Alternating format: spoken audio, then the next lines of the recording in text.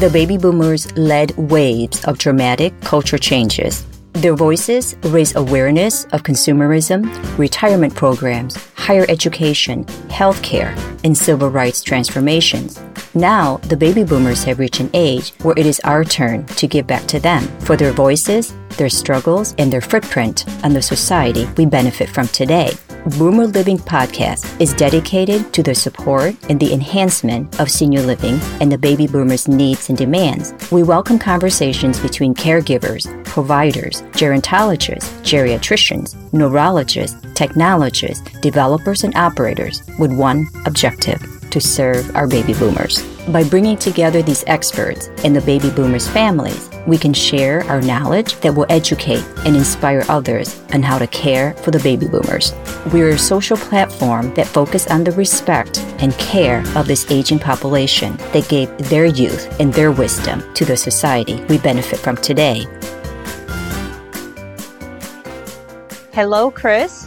Hi there, how you doing? Good. How are you? I'm great. Thank you so much to be on Boomer Living today to share about your work and your background and your passion towards dementia care. So can you first tell us a little bit about your background, who you are, what you're working on, or what you've been working on over the years for the older adults, and what made you so passionate about dementia care in the first place? Absolutely. Thank you so much for having me on, Han. I've been in professional recruiting or the talent access space with Westport One for more than 23 years. And during our time in working with senior living organizations, helping them to find the best talent for their leadership roles, I've had the privilege of hearing so many of the stories from these leaders about the residents that they've cared for. They've told us some heartbreaking stories about the deterioration of life of those with dementia, primarily Alzheimer's. And it really broke my heart. But they've also told us some of the amazing things that have been done to help improve their quality of life during their time with us. There's an executive director in Seattle who now I consider to be a friend, who actually wrote a book about her experiences with her grandparents in dealing with dementia, and it really opened my eyes. From the years of doing this and the success that we've had working with these organizations to find the leaders, I wanted to learn more and more about dementia care, specifically that quality of life side.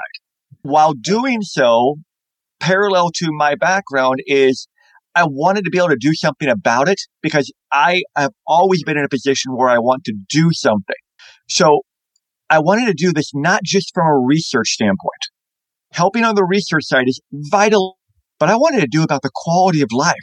Programs like musicandmemory.org, or last week you had Natasha on talking about dance therapy and dementia care. Those are just amazing things that are about helping the now. Mm-hmm. Yeah, that's great. Thank you. Thank you so much. So what specifically gets you excited about the recruiting side of senior living industry? Recruiting in general has two amazing components. Is we help companies grow and we directly impact people's lives. Now you add to the component of senior living to that space and you really get the trifecta.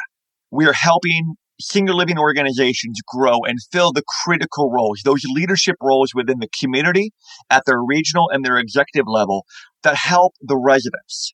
We're able to help change somebody's life and put them in a situation that challenges them more, gives them more life satisfaction. And then that third trifecta is by doing those two things, we're helping those residents. We're helping those that have decided to go into a senior living organization and live the remainder of their life, whether it be independent living, assisted living, memory care, or a life plan community. And we're able to put the individuals within those communities that have that direct impact on them. And that's just really heartwarming to me. Mm-hmm. Mm-hmm. It really is.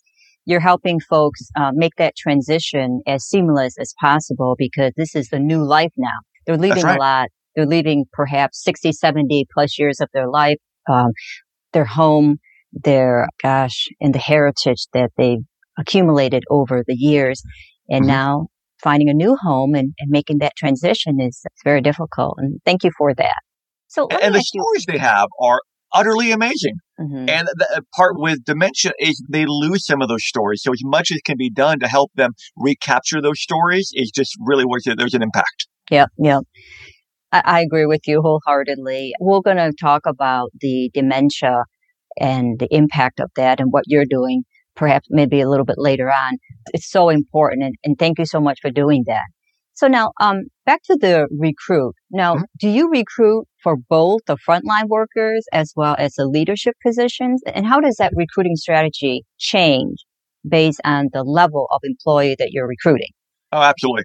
There are recruiting firms that are specialists in a variety of areas. Our firm, our specialty is at the community leadership, whether it be the executive director, administrator, director of nursing, and the varying titles that are included there, the sales leaders, potentially going into the dining or culinary directors, business office directors, maintenance directors. So we work from that community level on up to the regional leadership and to the executive leadership at the headquarters. Our specialty is not at the caregiver level. It's purely at that leadership level and up. So what have you found to be effective in the hiring processes for the senior living industry? A couple things. One is, and really it's the most paramount, and that's an effective hiring process. When you are looking for the right talent, the process will dictate whether you either attract somebody or whether you detract somebody. Mm-hmm. There's been far too many situations where companies, whether we're working with them or not, but we've heard the stories where they have had a process that will go on for 4, 6, 8, 12 weeks long. And very few top-level individuals will stay in a process that long. So one of the best practices is having a very fine-tuned, efficient hiring process. Our experience has been between 8 and 10 days. And in 8 and 10 days, you can actually have a very effective process, not removing any step of any kind. The entire team bought into the urgency that's needed to keep the best talent attracted. So are these processes very different from recruiting from another industry or from other industries? The process isn't really different with a couple exceptions. And one is the number of people that are involved in the interviewing process. In other organizations within our practice at Westport One, we have other specialties such as IT, financial services, trust and wealth management, among construction and engineering and insurance. In every sector, you're going to have the decision makers involved in the interviews. You may have one level below also involved in that. But in senior living, the one unique aspect that we've identified over our time is that multiple people are involved. So if it's a director of sales or a director of nursing, the executive director is usually the initial interview. Then it goes to a regional level. Then many times it goes to the executive level, whether it be the president, the EVP, or the founder of the organization. And because of the unique dynamic of senior living, having the owner operator and the managed services side, many times the investor will get involved with interviewing that community leader to ensure that this is the right person that they want having in front of their investment. That is pretty unique, specifically to senior living. Mm-hmm, mm-hmm. So do you think it takes something special to be a good talent fit for the senior living industry? Absolutely. And the biggest thing is compassion. If you are not compassionate, if you are just looking for a job, senior living is not the right field for you. It may be a short-term thing. We've seen many people go into the field where it turns into what we call a stopgap role, or they go in and they want to give it a try. But without that compassion, they're never going to succeed and they're never going to be long-term. With the couple rare exceptions, very few people come out of college unless they're getting their degree in gerontology, where they've determined that senior living is the path that they want to go into. Many come into it from a variety of other industries, whether it be hospitality, whether it be operations. We've seen incredible examples of people coming out of technology, coming into senior living.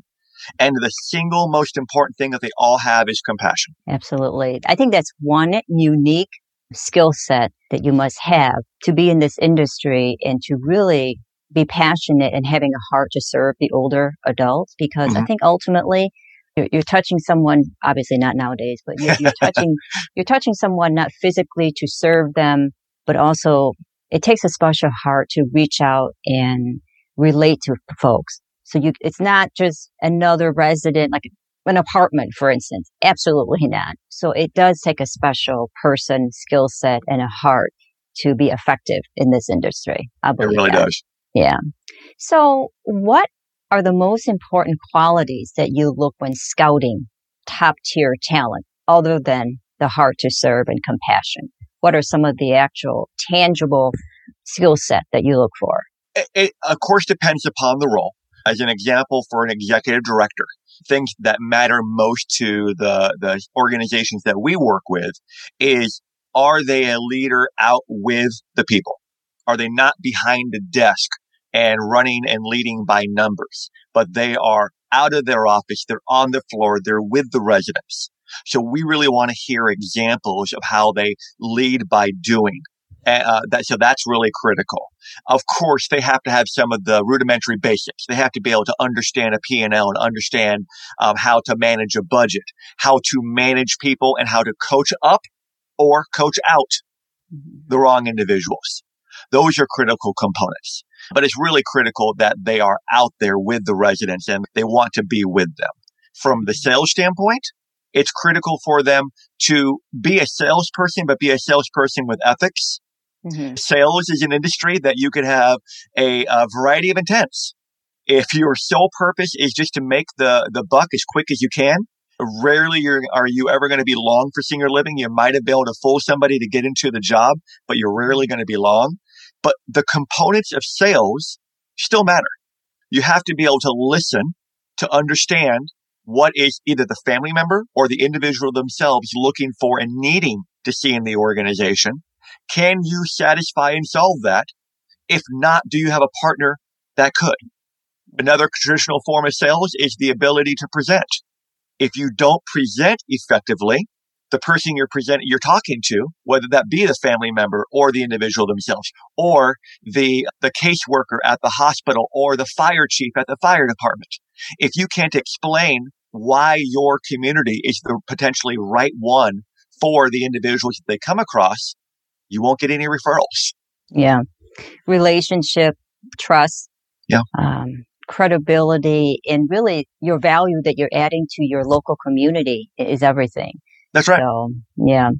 So as a recruiter, how can you tell an effective story about your senior living organization to attract talent? That storytelling is such a difference maker. Go online and look at an ad for a typical senior living organization. 9 out of 10 times, it is one, maybe two facts about the company, how long they've been around, how many communities they have. And then the rest is just a list of all of the requirements and knockout factors of what they're looking for. Mm-hmm. There's no story being told. So the story needs to be told not only in writing, but also in the interview process. And the reality is, these organizations many times have amazing stories about their culture and their success that just are bad or unprepared to share it. So telling a story to a prospective employee, whether they're a caregiver or whether they're an executive director, can be that real difference maker. So what makes you a great company? What examples do you have to show that you care about your staff? Mm-hmm. What examples can you share about how you care about your staff and their quality of life so that they can balance the needs of the job with the needs of their family to avoid burnout often leads to departure and turnover. If I were to chalk up any element that we get from those that we recruit as to why they would be open to looking at a new opportunity, burnout is the number one thing. And I think all that you describe not only affect the employees ultimately, the residents, the overall occupancy, which affects the ROI. So I think it's very important to cultivate corporate staff and also the staff at the residence, because ultimately it's a home. It's a home where these residents are going to stay many years to come, and it might be their last home. So I think that's really important to have the right team to cultivate that kind of mindset. And that's why I think it's very different than any other type of rental or home style real estate related. So I agree with you wholeheartedly. Now, you're exactly right. I mean, it does come down from the team down. Many times the regional teams that come involved, the specialists that come in, they're all part of that story that they're not only sharing, but also the stories that the residents are hearing. Yeah. You know, it's so important. You mentioned storytelling because I think in order to determine if there's a good fit, the community leaders need to have their own mission, their own values. But I think, but more specifically, does it include or the prospects align with that mission, right? And it's a matter of style. It's a matter of values because not all the time is it going to be a good fit. And I think it's better that you find that out from the get-go. But that storytelling is huge. I personally don't believe that it's something that you would go to Indeed or ZipRecruiter to apply, which of course is very necessary. But there's a bigger scope that you later will have to determine if you are in alignment with the company's vision and culture. So outside of your work, I know that you're an avid endurance athlete and you have this idea to run 24 hours. And that's been getting a lot of press. You've even got interviewed by NBC Morning Show. So how did you come up with this idea and what are your goals for it? Sure. So the reason I came up with this 24-hour run idea really goes back to my running story. And not going through all the details, I started running in 2012 because I thought that I was very heavy, overweight, slightly obese. And of course, my family and friends told me that wasn't the case, but I felt that. So beyond trying to eat healthier and a variety of workout things, I added running to the mix. And I went for my first run of a mile and I didn't die. So I figured if I didn't die once, I could keep on doing it. Eventually, I got to the point that I went down to this lake that was a little more than 3 miles, and I wanted to see how far I can go. I was able to go all the way around. So that was the real validation point to me that I could actually run, and I didn't hate it. I turned into actually liking it. At that point, when I started doing this on a regular basis, my wife came to me with a brochure.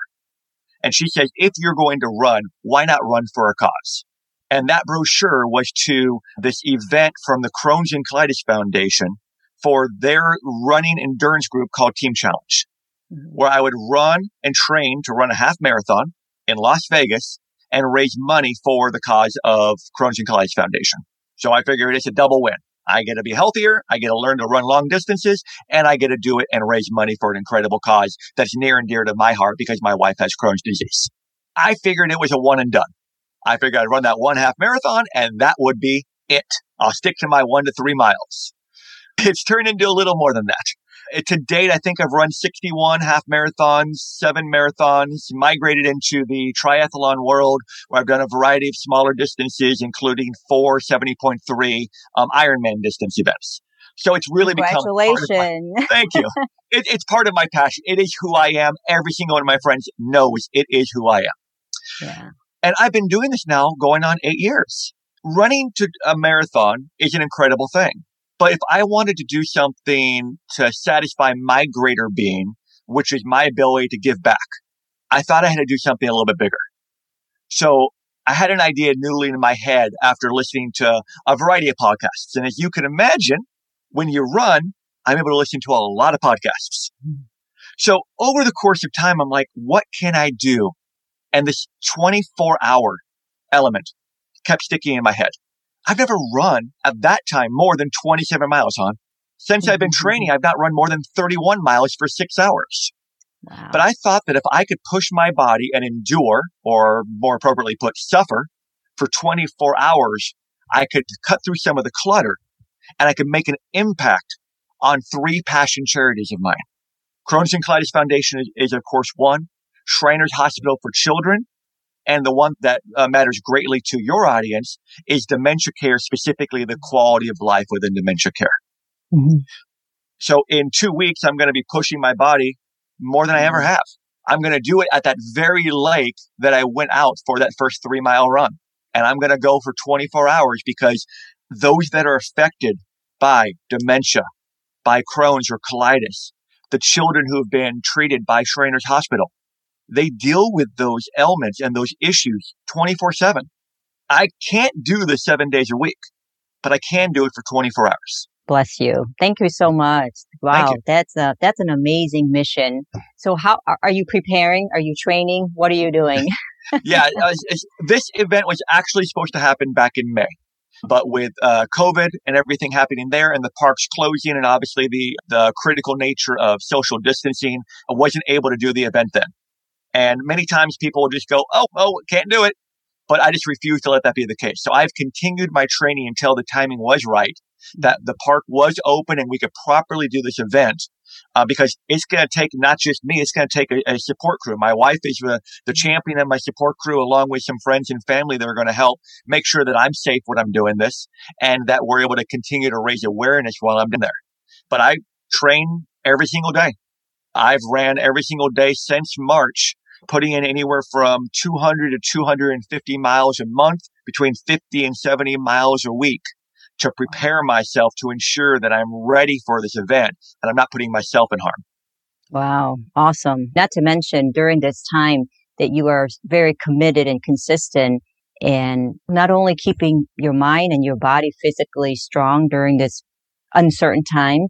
What a mission. What a mission to set to help all these folks that are, whether it's dementia or any of the groups that you're working on. Mm-hmm. So it's very admirable. Thank you. Thank you. Yeah. If folks want to reach out to you, how do they do that? So a couple of ways. The easiest way, I created a shortened URL to go to the fundraising page that we put together. And it's simply bit.ly, so bit.ly/run24. That'll bring them to the page. If they want to follow the journey on Facebook, I have a page called the 24-Hour Run for Hope. And that's going to be where we are going to be putting a lot of live information out on the day of. I'm going to be starting at 8 a.m. in the morning and I'm going to finish at 8 a.m. the next day, running all the way through the night. Wow. And what day?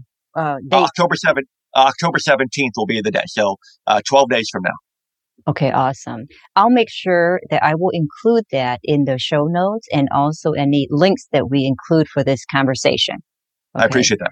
Absolutely. Now, is there anything else that you would like to share with us? One of the things that I'd love to put out there is our mind has a choice. We have a choice to be positive or negative. We have a choice to accept positivity or accept negativity. At the end of the day, we're always being sold. Either you're being sold or you're selling. So the message I would love to put out is just be positive.